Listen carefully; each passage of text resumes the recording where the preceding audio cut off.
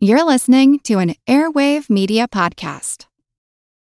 This episode is brought to you by La Quinta by Wyndham. Your work can take you all over the place, like Texas. You've never been, but it's going to be great because you're staying at La Quinta by Wyndham. Their free Bright Side breakfast will give you energy for the day ahead. And after, you can unwind using their free high-speed Wi-Fi. Tonight, La Quinta. Tomorrow, you shine. Book your stay today at lq.com.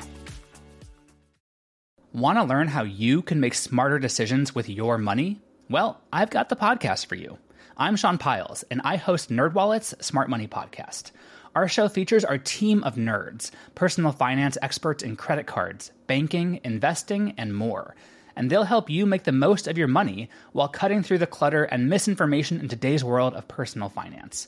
You'll get clarity on strategies to help you build your wealth, invest wisely, shop for financial products, and plan for major life events. Listen to NerdWallet's Smart Money Podcast wherever you get your podcasts. I'm Jonathan Deyoe, and this is the Earn and Invest Podcast.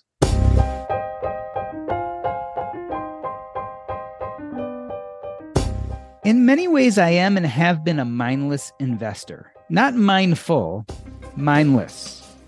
But I've achieved this feat in two very different manners.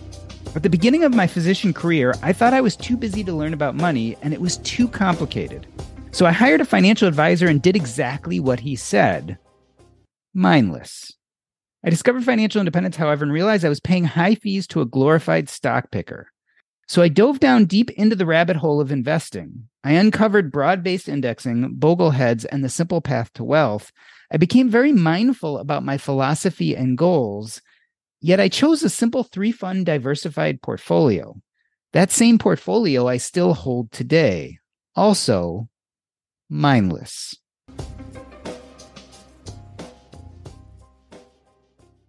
In his 2 decades as a financial advisor, Jonathan Deyoe has seen countless investors make decisions driven by fear and wishful thinking. That mindset leads to costly mistakes. But there is good news. These mistakes are preventable. In his new book, Mindful Investing, Deyoe offers a solution, a comprehensive investment strategy that integrates Western behavioral finance with the Eastern discipline of mindfulness. Jonathan Deyoe, welcome back to Earn and Invest. Your book is called Mindful Investing, but you make a pretty good argument that we should be actually mindless when it comes to the stock market. How can it be both? I don't think I make the argument that we should be mindless, but I do see your point. It's well spoken. So mindful in our reactions, right? That's what mindfulness is. Mindfulness is the non-judgmental awareness of the present moment as it presents through our senses and our thought patterns and our feelings, right? When we're mindful of investing specifically, and mindfulness works in all walks of life, but when we're mindful of investing specifically, we're setting it, we're building the simple path, the simple process, and this is the Western behavioral finance, the stuff that we know that works, the stuff that the academics have shown us, the stuff that's very well proven and reproven and reproven and reproven. It's in opposition to the stuff that Wall Street and many, many, many advisors want to suggest that they can do differently. So we bring this understanding, and then we remain mindful of our limitations. We remain mindful of how we should be planning first. We remain mindful of, we should remain goal focused rather than market focused. I think that's the mindfulness piece.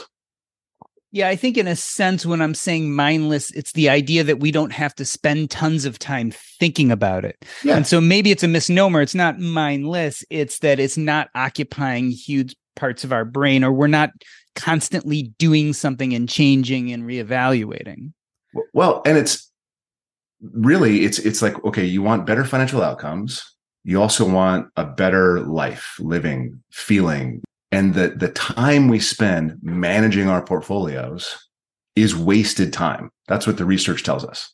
So if we can take that time back and use it mindfully on relationships, our health, and it doesn't mean we can't build wealth with it. We can maybe start a company, have a side gig. There's all kinds of other things we can do to improve our financial lives with that time. If we still need more money, still need to improve our skill set, whatever those things are, right? So there are things we can do that we should focus on. The problem with the investing world is we are pulled into this soup of market focus, of we should make more decisions, and the more decisions we make, the more errors we make. The name of the book, Mindful Investing, and the use of the word mindful definitely reminds us of your connection not only to the Western investing world, but to the Eastern philosophical world. Tell us about your connection with Eastern philosophy. How did you develop an interest in it? Well, his name was Marvin Shaw. Marvin Shaw was a professor of mine in undergraduate at Montana State University. He was my favorite professor. Well, okay, I got to be careful. Jim Allard was also pretty amazing, but Marvin Shaw was incredible. I loved him. He's the one who introduced me to Martin Buber's I and Thou. He was my religious studies professor. Just so many great things came from Marvin Shaw. And I was going through one of his classes, Comparative Religion, and he said, Jonathan, you obviously love this. Not that I had a preference for Eastern versus Western, Buddhist versus Christian. I loved writing about it and loved thinking about it, all of it. You should go to grad school. And so I said, okay, great. I'm going to start looking at grad school. Looked at Columbia, looked at Cornell, and there's this little school, Graduate Theological Union in Berkeley, California, that has 9 seminaries, a Buddhist school, a Jewish school. And then more recently, they've had to have a school of Islam as well. So it's a really interesting place to come and study. And I came out originally to study Lutheran theology. That was the path I was on. And I drove up to the Pacific Lutheran Theological Seminary, and they said, they didn't give me a reason, but they said, you know what, we don't have your scholarship. so sorry. Oops.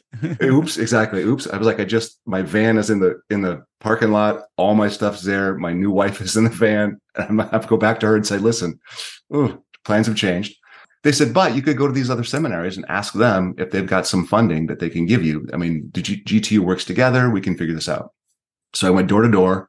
I went to the Buddhist school, and they're like, yeah, we've got some extra funds. So I ended up at the GTU instead of with a Lutheran seminary with the Buddhist school, studying comparative religion. And I sort of shifted towards Buddhism and practicing Buddhism and studying Buddhism, Theravadan monks, Tibetan stuff, Zen stuff, and just loved it. And then, fast forward a couple of years, my wife at the time says, you know what, it's my turn to go to grad school. And so I literally dropped out and started at Dean Witter as a broker. So explain that. Explain Buddhism to financial advice and being a broker. How does that work? It's sort of full circle. When I was 9 years old, 8, 9, 10 years old, I had a buddy, Matt, and we would be thinking about the stock market. We'd be thinking about starting a business. I was raised with very little money. So it was important to me to have money and to be successful. So I was thinking about money for a long time. My parents would go downtown Rapid City. I would go into the local, I think it was I've never cleared this up. It's either a Linsco office or a private ledger office before Linsco and private ledger merged. This is 1980. And I was in their office and I was reading Value Line Research. It came in a binder and it was on the guys in the front table there. So I was reading Value Line Research and I got really interested in stock analysis and all this kind of stuff. I did a lot of that. I bought my first stock when I was 9. I helped my dad like I bailed out the basement when it flooded in the real estate, this kind of stuff. Like, so I was interested in money. I was interested in investing, interested in real estate, interested in stocks as a young lad, as a very young guy. And then went to school originally in undergrad to study business finance. Got bored to tears with business finance and shifted over to philosophy. That's where I met Marvin Shaw.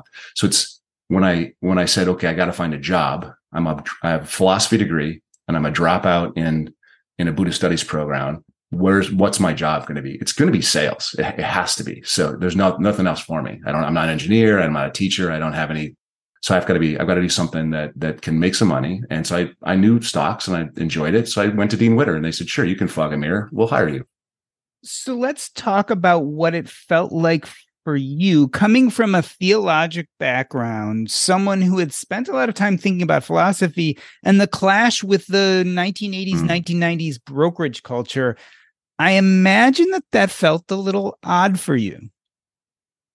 Oh my God. I have these little snippets of stories of things that have happened. I could tell 2 or 3 or 4 of these pretty quickly. So there's this guy named Keith. Keith was about 5'2", but he had the deepest voice you've ever heard. It was a beautiful radio voice. It was a great voice. And he was the guy that sort of took me under his wing and told me how to cold call. And he gave me, we created these books. We had these books that were like the answers to the obvious questions. And I'd be cold calling. I had 2 phones going at once. I was cold calling And someone would give me a response. I would flip to that page. I would read that answer. It was just like, bop, bop, bop, bop, bop, bop, bop. It was very, very quick. And you could get through and you could make 300,000 a day. I could set 4 appointments. I could do the work, right? So we're doing this. And Keith's phrase was, you got to work harder than anybody else for 3 years, and you can live better than anyone else for the rest of your life. And I did it. I worked like 80-hour weeks for 3 years. It was insane. One Saturday, I come in and there's the golden boy in the office. His name is Jesse. I'm not going to put his last name in there because this story is probably not good to share this way. I come in on a Saturday and I'm usually the only one there. There's like 3 of us. I come in, there's an army, and the army of people are shredding documents. I kid you not. Like right out of a movie. Yeah. Right out of a movie. And I was like, what the hell is going on? Turns out this guy, Jesse, had been claiming, like, when you fill out the paperwork, if you say somebody is an aggressive investor, that gives you the ability as an advisor to do more stocks and do more stuff that's like high compensation for you. If you say they're conservative, then it's bonds, not as much compensation for you. So he had papered all these accounts, even though the people were 80s and conservative, as aggressive, and he was trading the accounts on the side. And so I was like, oh my God, that's one story. Another quick story. There's a guy that I was in a cubicle. Guy right next to me in the cubicle was 2 years ahead of me. He came in and he had like the yellow shirt with the white collar and the white cuffs and the cufflinks. And his name was Phil. And he would say, well, you'd make a bunch of trades. I did my G-ster for the day. I'm done. Like he made $1,000 a day, and then he would leave the office. And it was just, he could do it by 9 o'clock, by 10 o'clock. He'd just call up 20 clients, trade 20 times, make $1,000, and he'd be out the door. But that's kind of stuff. It was just gross. And it drove me crazy. Off in the corner, kind of ignored by everybody, was this guy, John Dickens. And I'd come in and I'd work late at night, and John Dickens would be the only one there. He was like 5 years ahead of me in the industry. I'd go into his office. He'd have this table on the side, and the table would have like 15 financial plans just written out. And we're talking yellow pad, with some spreadsheets and stuff, but it's all by hand. There's no software that does it. It's all by hand. And they're deep, in-depth plans. And John Dickens was like, no, I'm really taking care of my clients. So I was in an office of 200 people, 200 advisors, 200 brokers. One of them was this guy. So I had all of these people that were part of the mix, part of the stories, part of the narrative in the early days. I almost quit, 3 times. And the only reason I stayed in it was because my manager at the time, Ernie Guzman, kept pulling me aside and saying, Jonathan, you don't have to do it their way. You can do it your way. You can do it your way. I kept looking at John Dickens, kept listening to Ernie, John Dickens, Ernie. I determined I couldn't do it my way in that space. Like I couldn't do it at the brokerage world where I was calling, looking for software packages. And they would ask me, which firm are you calling from? And I'd be like, why does that matter? I just want your software. Well, each firm asks us to set the data in a certain way. I'm like, what?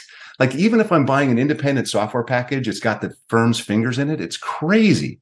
I ultimately ended up, starting my own firm in 2001 and finally was able to do it the way I wanted to do it without sort of meddling and stuff. But I listened to Ernie, follow John Dickens' example. It all works out. And we're going to talk about your book, Mindful Investing, in a moment. But when we look at the culture of financial advice today, there are a lot more John Dickens than there ever were in the past. Yeah. I did invent this idea, right? There are a lot more planners. There's folks, there's registered investment advisors, but we all swim in this world of markets matter. Performance is the thing we have to monitor. Performance is the thing we're trying to control. And in truth, we can't control that. And so we begin our lessons with saying we have to let go of this grasping for performance. And what the research shows us, this is the Western side, by letting go of the grasping of performance, we will get better performance. And that is the one message right there. Yeah, it keep on coming back to this idea of like the more you do with the portfolio, the more trouble you're going to be in long term. Yep. It's hard to grasp. It's this whole, don't just sit around there, do nothing, right? Like stop trying to manipulate and change. And it's a very uncomfortable feeling for a lot of us. Yeah, I mean, the markets go up and down. That's what they do. I mean, it's just The sun rises, sun sets, tide comes in, tide goes out, markets go up, markets go down. It's all the same stuff. And if you can just sort of step back from all of that, you'll do so much better. Like one of my best coaches, this is what he says. He says and in the book, I talk about the All Country World Index and I talk about buying just a single thing. You don't need to buy 3 or 5 or 7 and rebound. You just buy one and you're done, right? It's a piece of cake. Don't think about it any more than that. And what he says was, my coach says, well, what about when you have, Jonathan, when do you invest? And he goes, when you have money, you invest. When you need money, you disinvest.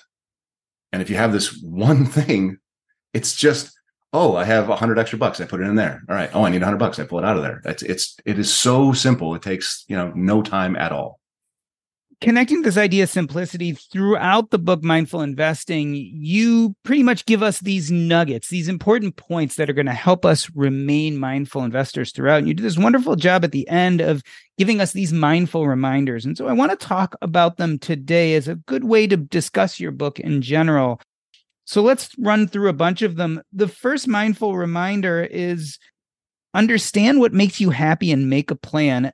This sounds a little straightforward, but it reminds me of this idea that we often start in the wrong place. And I know I did this very much in my career. I really started looking at either net worth or how much money I had available. And those were the first things that came to my mind. Do we have it a little backwards? Well, I think there's an argument for knowing your numbers. There's an argument for that, for sure.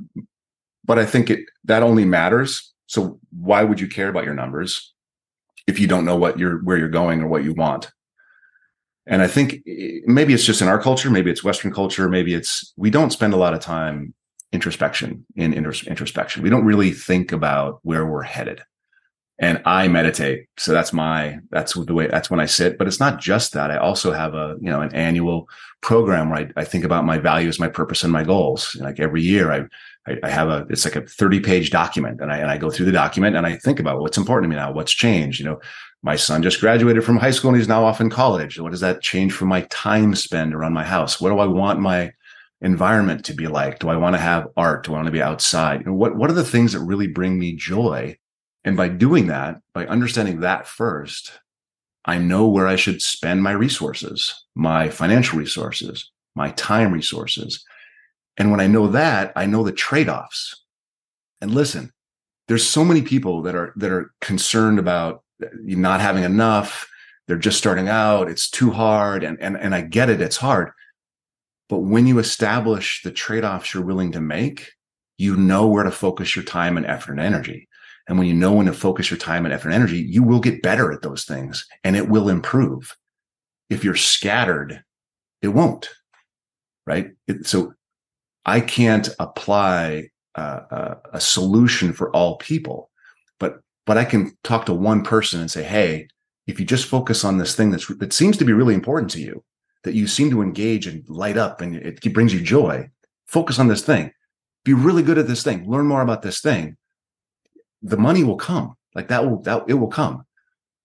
Do most of your clients know what that thing is? Like when they walk in the door and they say, hey, let's talk about our finances, and they want to jump right into the numbers, et cetera. And you say, wait, let's take a step back.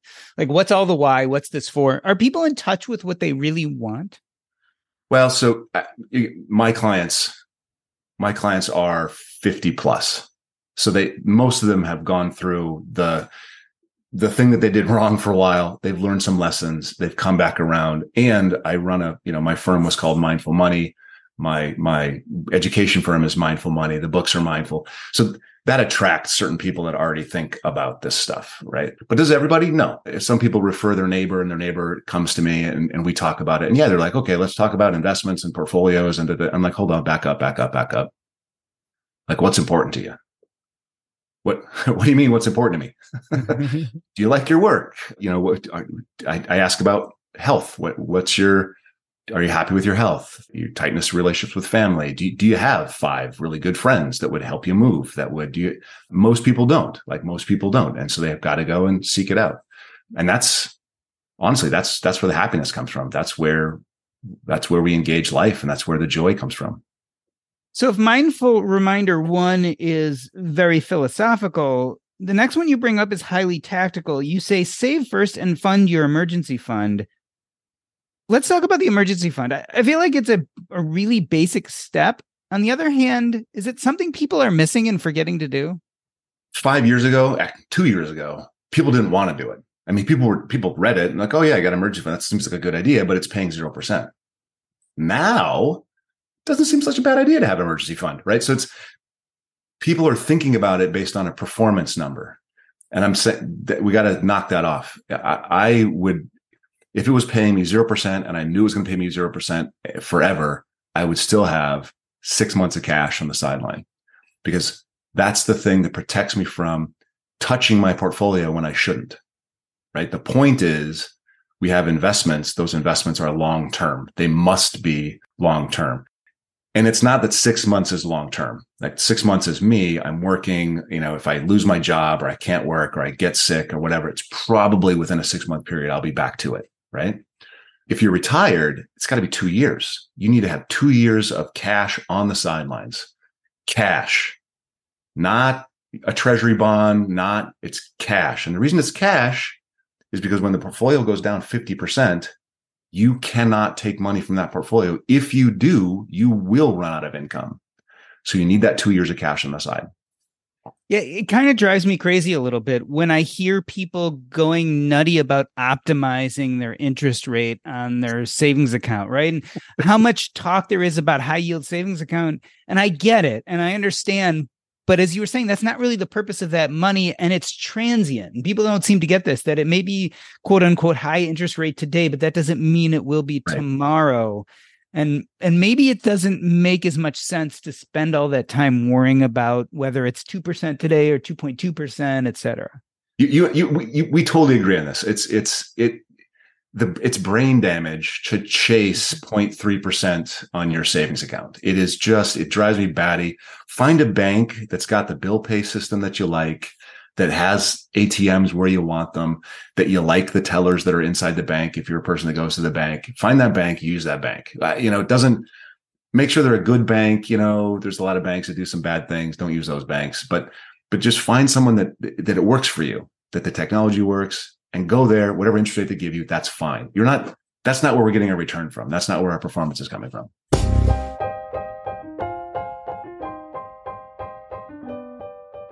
We are talking to Jonathan Deyoe. In his 2 decades as a financial advisor, he has seen countless investors make decisions driven by fear and wishful thinking. That mindset leads to costly mistakes, but there is good news. These mistakes are preventable, and that's exactly what we're talking about today. We're going to take a short break. I'm Doc G, and this is the Earn and Invest podcast.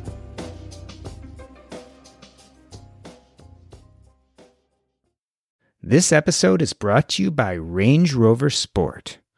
Range Rover Sport leads by example. With a visceral, uncompromising, and dramatic feel, this car helps you rise to the occasion. How does it do that? Range Rover Sport has powerful on-road performance and commanding all-terrain capability by combining assertiveness with signature Range Rover refinement. This is the car that redefines sporting luxury. The new Range Rover Sport features advanced cabin technologies such as active noise cancellation and cabin air purification, purposeful cockpit-like driving position, and award-winning Pivi Pro infotainment is at the heart of the experience and provides intuitive control of the vehicle systems. Design your Range Rover Sport at LandRoverUSA.com. Once again, explore and build your Range Rover Sport at LandRoverUSA.com.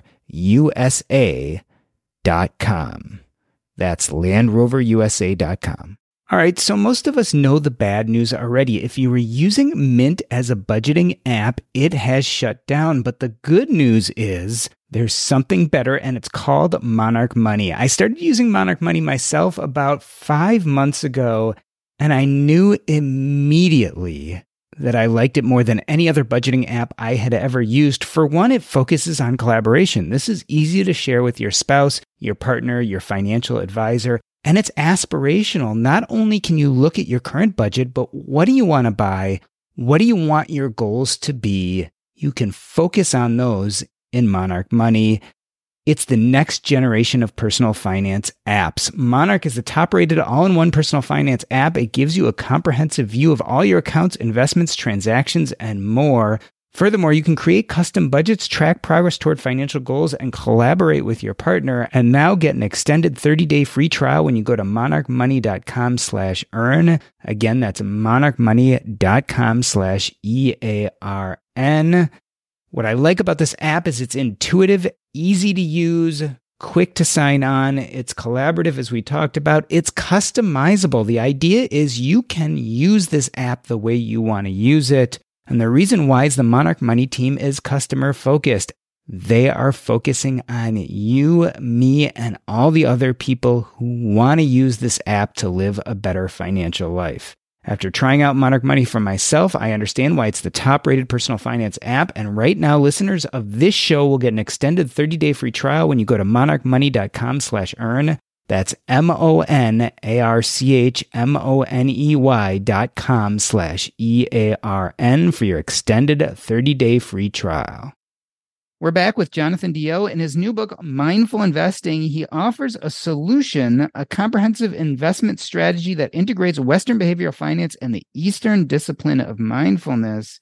And we've been talking about the mindful reminders that you can find at the back of his book, but it really is a summary of what he talks about throughout the book.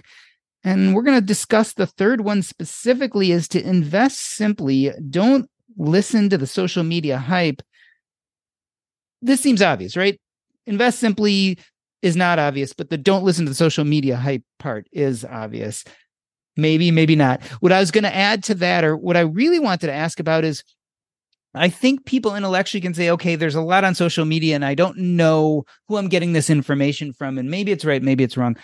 But there's also traditional media, and traditional media has a lot of hype. Also, can we kind of say the same thing? It's not just social media hype. It's actually traditional media hype that can lead us astray too. Who's the target? Who am I trying to reach with the book? Like, the people I'm trying to reach with the book aren't the people that are watching, this 5 o'clock news, right? They're not people that are tuning in there. They're people that are absorbed in their social media feeds 24/7.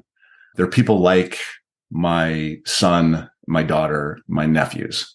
And the dedication of the book is to my nephews. And it's for them, because when I was raised, like I just told this story seconds ago, right?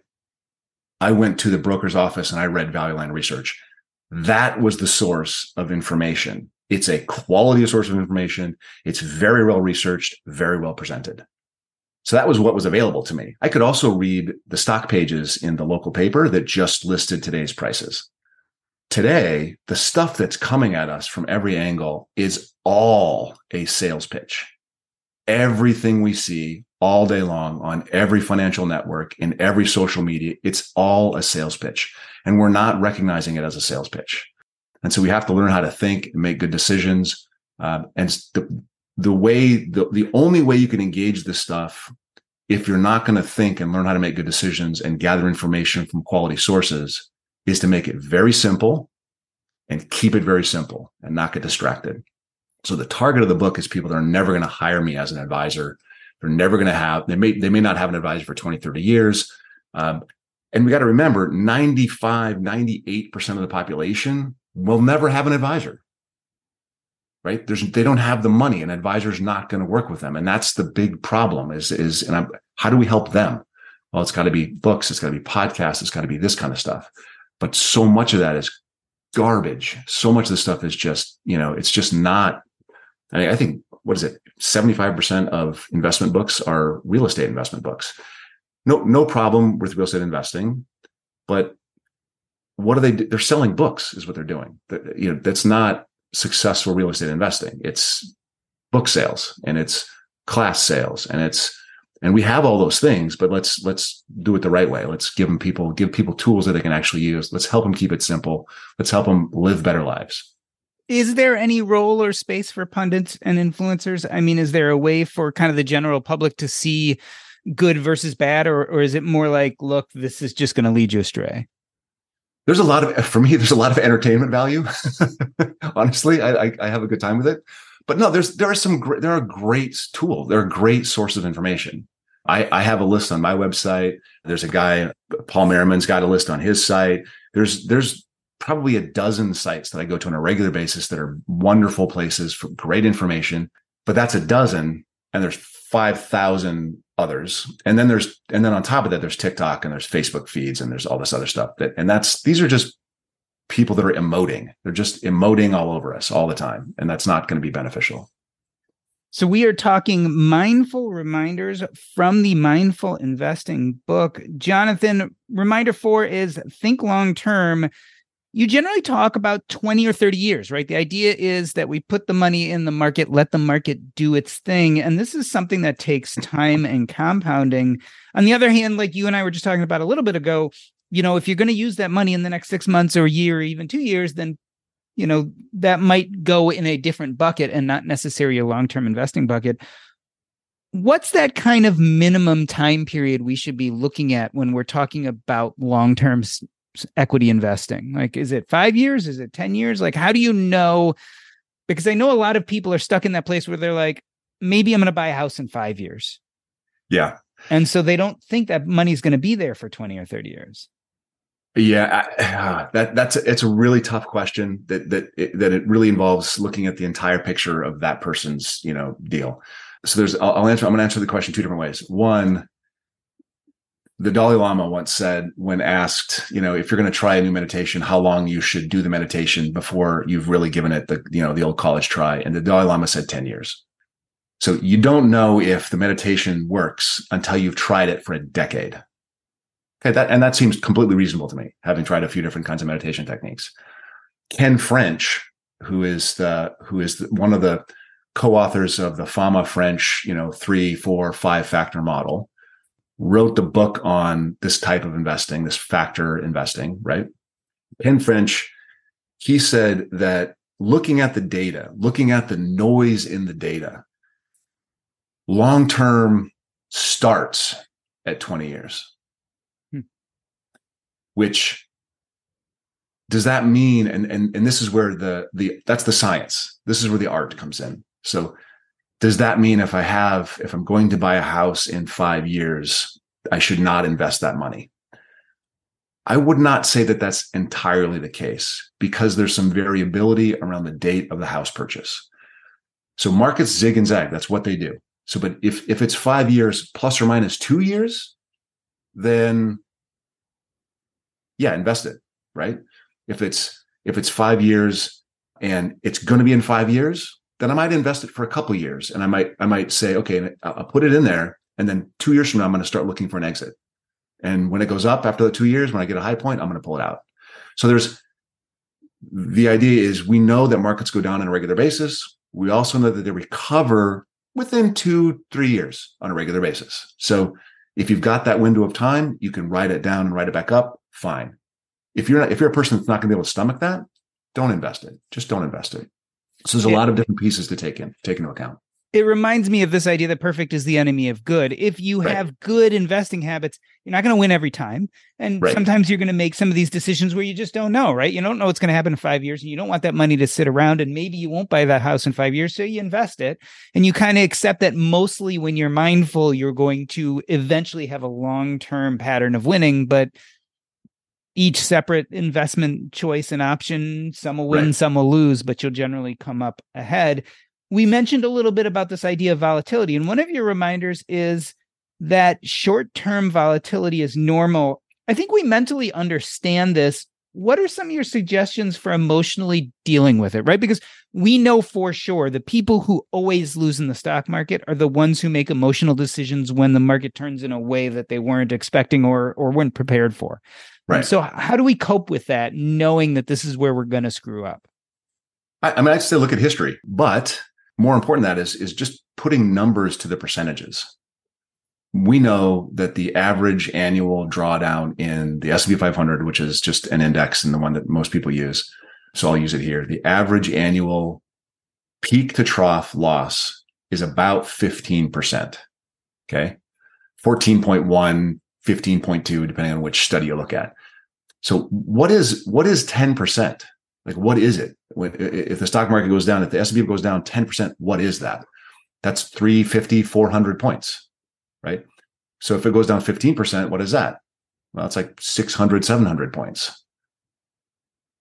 Oh, that's an average annual drawdown.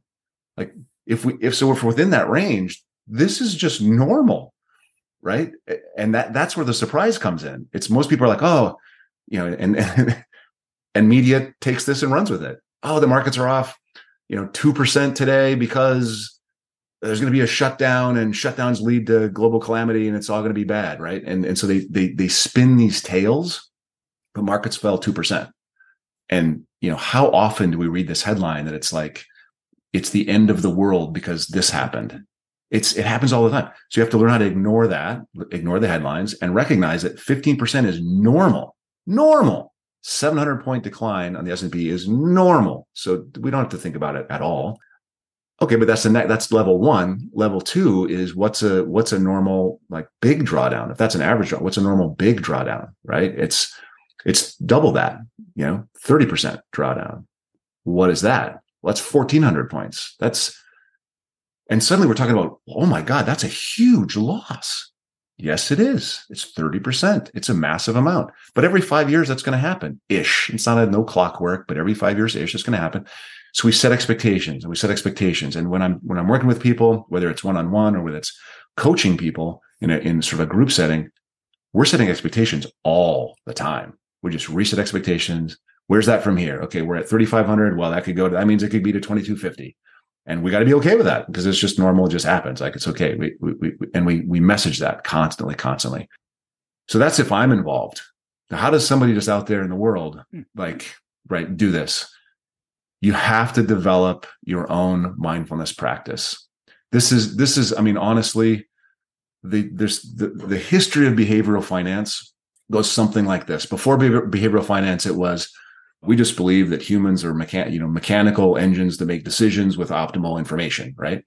And then, Kahneman said, and Tversky, and many others have said, well, it turns out we have a lot of emotional baggage and a lot of, intellectual beliefs that don't really tie with reality, and we've cognitive issues. And so we don't really think this way. We don't really make decisions this way. We make them emotionally, and there's nothing we can do about it. And I disagree entirely. There's something that we've been doing about this for thousands of years. As you meditate, and we did this, a better example, when my son was 8, he threw a rock on the playground out of anger. He hit someone in the face. No permanent damage, a lot of blood, no permanent damage. And the solution to dealing with an angry child is meditate, and because we create a space between anger stimulus and throw rock response. In investing, we can create the same space between fear of markets declining and changing my portfolio. And if you create the space, you make better decisions. And the way to do that is with mindfulness training. I want to bring in the next reminder, because I think it touches a lot on what you just said. Your next reminder is to remember the evidence. And as you were talking about meditating and stimulus response, remembering the evidence is part of that space we create, yep. Right? When we meditate, and part of it is that we tell ourselves, this has happened before. There's data out there. This is going to be okay. And that kind of stops you from then taking those actions that are harmful. On the other hand, you also said that, 90-something% of people aren't going to have an advisor. So you clearly are knowledgeable. You can tick off the data and say, this is how much the S&P has fallen on a regular downturn, blah, blah, blah, blah, blah. Most people don't have an advisor, can't do that. So 2 questions, I guess. One is, are there a few pieces of evidence that your quote unquote novice investors should keep in mind, just kind of to help them deal with these ups and downs? And then the second question is, how do we deal with that statement that we get every time we do any investing, which is past returns don't necessarily mean future returns? Because as we're looking at this evidence and we're feeling good because Jonathan Deyoe told me that I can go look at the past and it can reassure me that volatility is normal, but we keep on getting the same message, hammered in over and over again. It was like that before, but it may not be like that in the future. So piece of evidence, 2 parts of the question: piece of evidence, and then, well, how do we deal with that warning, the warning label on every investment? So the piece of evidence, the most obvious piece of evidence that I can point to is the mountain chart. The very first chart that I saw when I joined this industry was the long-term, 1915 to present day stock market. And what you see is a long series of higher highs and higher lows. You see the volatility, you see the zigs and zags. There's no covering them up. But what you see is every piece, every zig leads to a zag, leads to a higher zig, a little bit higher zag, a little bit higher zig, a little bit higher zag, right? So it goes up. It goes up not in a straight line. And that's just the reality of it. Another second piece of evidence is this is kind of harder. You have to seek this out. It's more difficult, but logically this makes sense. Why does it go up? It's not like magic and people go, oh, stock market can't go up forever. I'm like, well, it can. And the reason it can is because it's based on real businesses selling real goods and services to real buyers in the real world and creating this thing called earnings. Earnings go up. That is why the stock market goes up. End of story. Earnings go down occasionally for short periods of time, sometimes really drastically. But then what happens? Well, then we find out I'm out of toothpaste. I need a new pair of shoes. My bulb went out. I want solar panels. I want an electric vehicle. I want new clothes. I want to look better. I want to lose weight. I want to go to the doctor. And so we keep doing the things that are profitable for companies. We're never going to stop doing those things. That's not going to happen. So profit is something that's going to continue. So there are places to go to get evidence that this will continue going up. Let's talk about the warning. And let me interrupt just for a second before we talk about the warning. All of that presumes that you are well diversified. And I think that's a really key, that's a very key portion of the up and to the right graph that we see when we're looking at stock market gains and industry in the United States and globally is everything tends to get better as long as you are diversified. If you're thinking you're going to pick a few stocks and get the same effect because companies grow and then die out all the time. It's all the time. Market in general that continues to. Okay. All right. After we make that clear, I just want to make that clear before we go to the warning. I talk about it this way. I actually don't invest in companies. I invest in consumption. I invest in everything because people buy stuff. Companies buy stuff, right? It's not one company ever. I don't care if it's Ford or GM. It doesn't matter to me. I own them both. So the warning label. So why is the warning label there? That's the big question is why does that warning label exist? The warning label exists because somebody followed somebody's advice. They lost money and they sued. So now everyone puts the warning label everywhere to cover their own asses. Guess what? The warning label's on my site too. It has to be, right? It has to. I can't guarantee that the market will go up for the next 10 years. That's not a guarantee. It's a belief, and it's a very strongly held belief. It's also a belief that squares with literally all the historical evidence. I can't guarantee it though. When the meteor strikes the earth, it's going to affect the markets very terribly, and nothing I can do about that, right? Right. So there are these circumstances, but if that ever comes to pass, it's going to be worse than it's not the market that goes down that's going to be the problem, right? We're not going to have food anymore, right? That's going to be the problem. So I want to zoom out and look at the big picture. You are a financial advisor, so obviously there is a bias there about financial advisors and the role they play in helping people manage their investments. But let's look at that age-old question, advisor versus no advisor. Any thoughts on who advisors are good for or not good for? Actually, I don't think there is a bias there. So I don't think advisors add I'll say any value in performance in portfolio management. And I think that the industry itself is shifting away from the traditional methods of paying for advice. There's a lot of people that are just more comfortable with the old method. And the old method is fine. I mean, I've benefited from it for a long time. My clients love the fact that I do this. Most people don't have access to advice. Many people have access but don't want to pay the fee, right? Totally reasonable. I don't like to go to the dealer to get my car worked on. I like to go to a mechanic that's outside the dealer. So that's because it saves me some money. So I think the best use of an advisor actually isn't portfolio management. And when you look at things like Vanguard's done a study, Morningstar's done a study, Russell's done a study, there's been a couple academic studies about where the value of advice lies. The investment selection portion of the value of advice is worth about 20 basis points, 0.15, 0.2%. That's what investment selection is worth.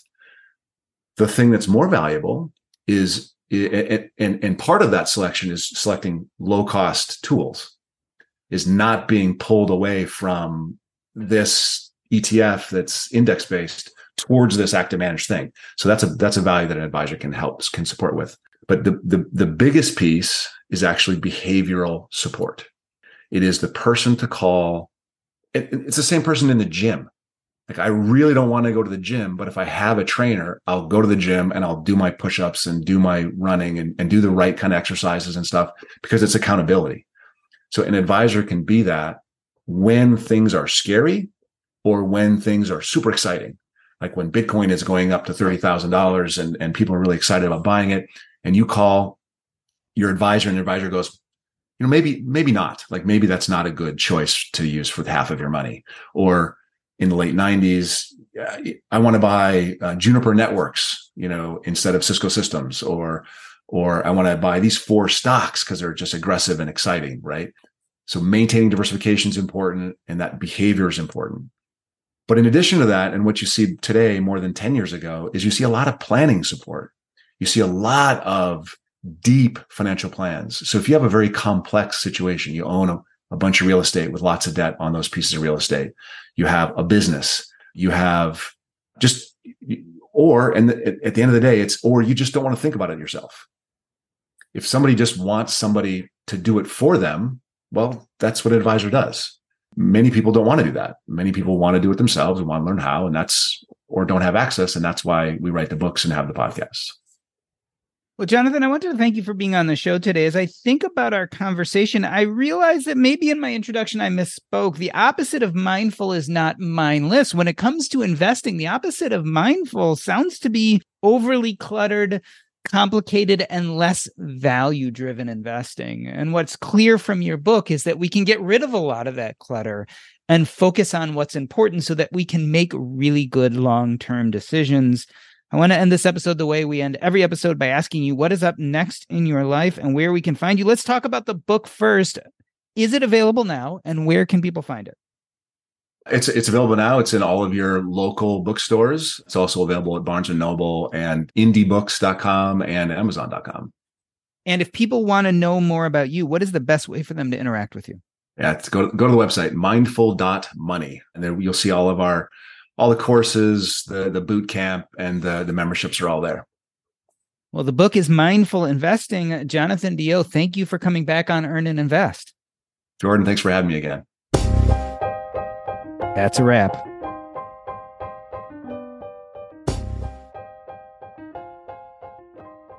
Earn and Invest is now part of the Airwave Media Podcast Network. Visit airwavemedia.com to listen and subscribe to this show as well as other fine podcasts.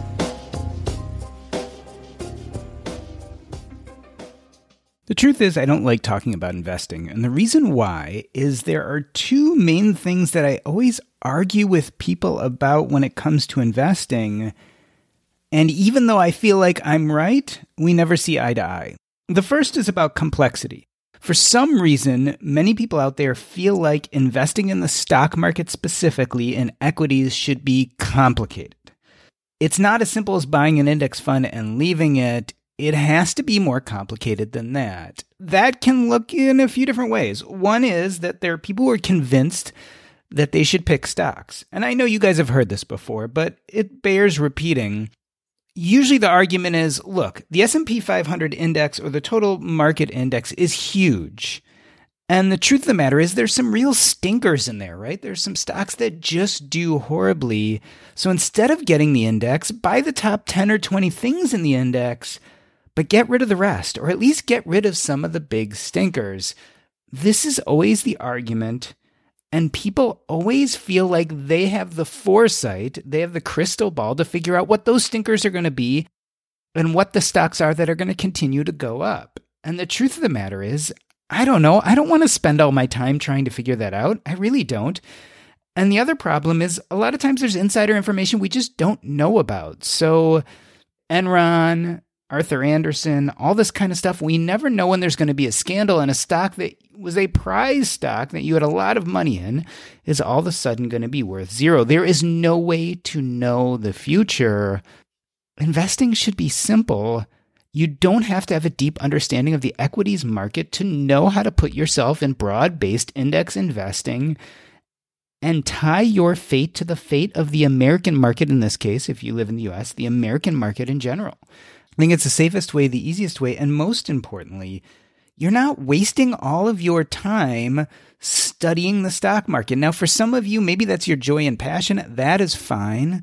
But for the rest of us, who really wants to spend that many hours learning the intricacies so that you can either screw it up by stock picking and getting it wrong, or let's say you make 1 or 2% more, wonderful, but is it worth the time you spent doing it? I know for me, it certainly isn't.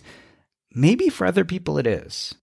So that's the first argument I always have with people, that we can tell the future and that investing, specifically the equities market, has to be complicated. I argue that it's simple, broad-based index, and forget it.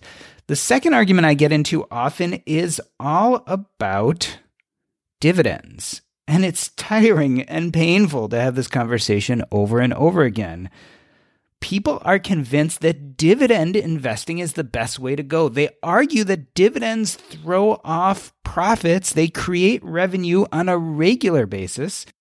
And that revenue protects you, right? So when the market goes down, you don't want to sell your stock, but now your dividend producing equities are giving you cash flow, and you don't have to cash out your portfolio if you have no other source of income, because those dividends are supporting you. For some reason, people think there's like this magical thing where a company gives off dividends and that doesn't affect its stock price, right? So if a company gives off $1 million or $10 million or $20 million worth of dividends, that affects the value of the company. Eventually, it affects the stock price, and every time dividends are given out, the stock price goes down.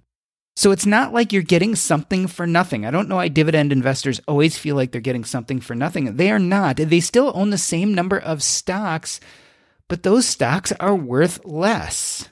You still have the same amount of money. It's just distributed differently. So what is a dividend stock? A dividend stock is basically a forced liquidation. What this company is doing is it's forcing you to liquidate some of your value in that company every quarter. And you are paying taxes based on this forced liquidation.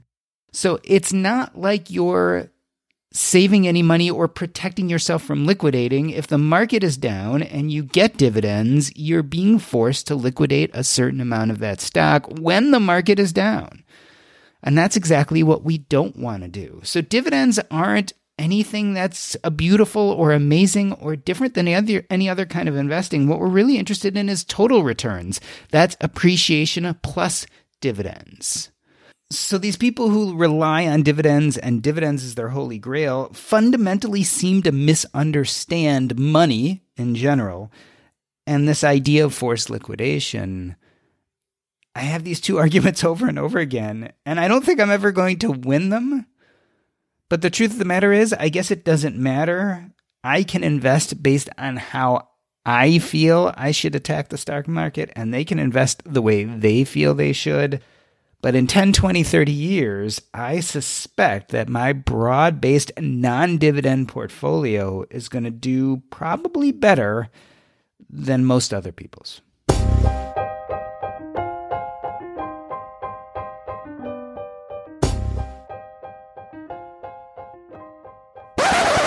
All right, I keep things running just for a few minutes as we do the after show. I feel like a lot of us could use Eastern philosophy and incorporate it a little more into our investing practice. I really look back at my own trajectory, and investing never made sense until I started incorporating a lot of the things you talk about in your book. And for people who are still listening, there's a lot in your book we didn't talk about, right? That goes into actual investing principles. You talk about factor investing a little bit. You talk about broad-based investing. We didn't talk about that on this episode. But all of that seems so confusing to me until I got really clear on the simplicity of just what you said. Markets tend to go up. And so if we can just credibly figure out how to invest in these whole big markets and then stick to it, right? And hold to our guns and not get scared and sell off, you're likely to succeed. And that blew my mind, realizing that there's just some really basic principles you can follow, and it can increase your chance of succeeding hugely. So just two quick comments. I mean, one thing we have to admit is the last 2 years that hasn't been true, and that's a really short period of time. Yeah. But now is the moment of risk for people. Now people are going, I believed what people said. I just bought the market, but I've just been zigging and zagging for 2 years. I've gotten nowhere. I'm behind. I need to catch up. I'm getting closer to retirement. It's not working for me. Now is the point of risk where you have to stick to it. And I just want to keep hammering that home. Got to stick to it now. The second thing is, and I try, after I submitted it to the publisher and after it was already down the path, I wished I would have highlighted. There's a chart in the back of the book where the very left column is the All Country World Index. Then you move over, and it's that All Country World Index divided in one subset between the geography, and then you divide it to capitalization. Then you divide it to small, medium, and large, and then you add individual securities. And so in that, what I could have done better at pointing out that this way is complex. This way is simple. So if the further off to the right you go, the more brain damage you're going to have, the more you're going to underperform, the more problems you're going to create. The further to the left you go, the easier it's going to be, the more you're going to be able to focus on the rest of your life, the best. And there's a little bit of lost opportunity with that I'm upset by. But I think that graph does way more than I thought it would when I first put it in there. When I take your message and I put it up next to something that you also said, but Nick Majuli in his book Just Keep Buying said a little bit more drastically. When I take everything you said and then just throw in and just keep buying, and just keep investing. I don't care if the market's up. I don't care if the market's down. Just keep doing it. And when you put all that together, you have a brilliant financial plan. Brilliant. Absolutely. And again, as far as life is, as far as we can make a hypothesis of what life is going to be like in the future, that's the best you can do, right? So we, like you said, if a meteor hits and we're all and half the world is cremated and everyone has to live in poverty because the means of production have disappeared. Okay, we can't speak for that. But assuming those big cataclysmic things don't happen, or even were under our control, because whether they happen or not, the question is, could you actually assess something like that's going to happen and then make a change that would have a material difference in your future? No. So given the fact that most of that is no, this is fairly ironclad. And I would have never thought in my 30s, when I first started having enough money to really feel like I can invest, I would have never believed any of what now seems so innately true to me. I think the challenge of that is, I think that a 30-year-old today will also not believe. Yeah. And I was pretty savvy and, I was very educated, right? I grew up with parents who invested I was probably, when you come to ability to assess, understand, and make good decisions, I was given everything as a kid that should have led me to a place to making the best decisions. And I didn't do so bad. I mean, I hired a financial advisor who actually did have my best concerns in mind. Yeah. He did pick more stocks than index and funds, but he did diversify quite a bit. I ended up spending a decent amount of money on his fees. Yep. But ultimately, it's not that he didn't serve me. I would have done probably worse on my own.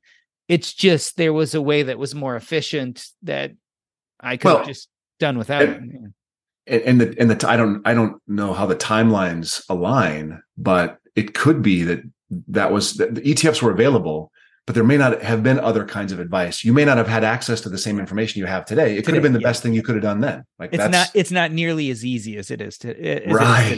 So easy. Anyone can go to Vanguard and just buy an ETF, and it's boom, easy. And whereas mutual funds have been around for a long time, low cost indexes and ETFs are newer and more accessible than ever. Right. You did the best you could with the tools you had. Yeah. And again, it wasn't that I wasn't served by it, but what I wasn't served by was not understanding what was happening with my money. Right. And so what I even told that financial advisor at the time is, I need to do this myself now. And it's not that you haven't served me. It's that the only way I'm truly going to understand this is if and this was me personally, not everyone, just me. I needed to take over the reins and dive into it and understand it completely and be driving things. In a different world, especially where I remain busy in my practice, I could have engaged and learned more and still used that advisor and been a much more active participant. And that was kind of a big mistake, I think.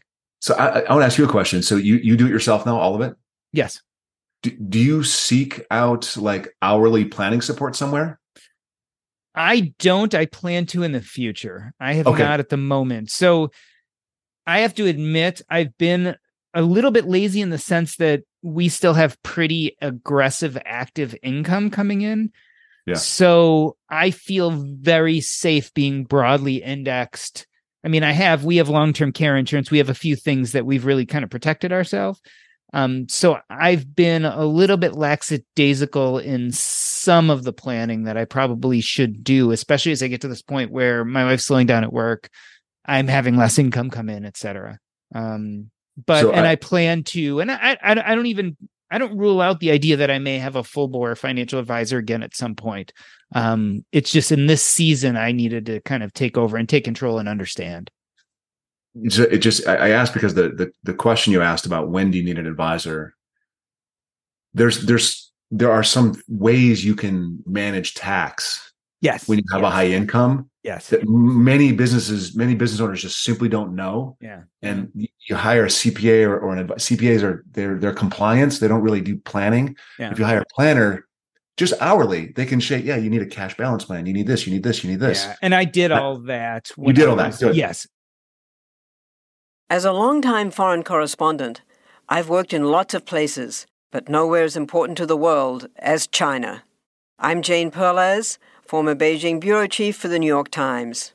Join me on my new podcast, Face Off, U.S. versus China, where I'll take you behind the scenes in the tumultuous U.S.-China relationship.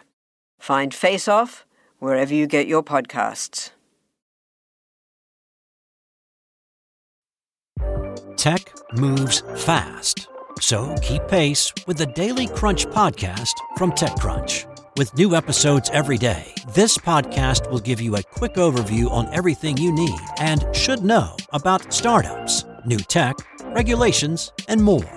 Listen to TechCrunch Daily Crunch now, wherever you get your podcasts. That's TechCrunch Daily Crunch, wherever you get your podcasts.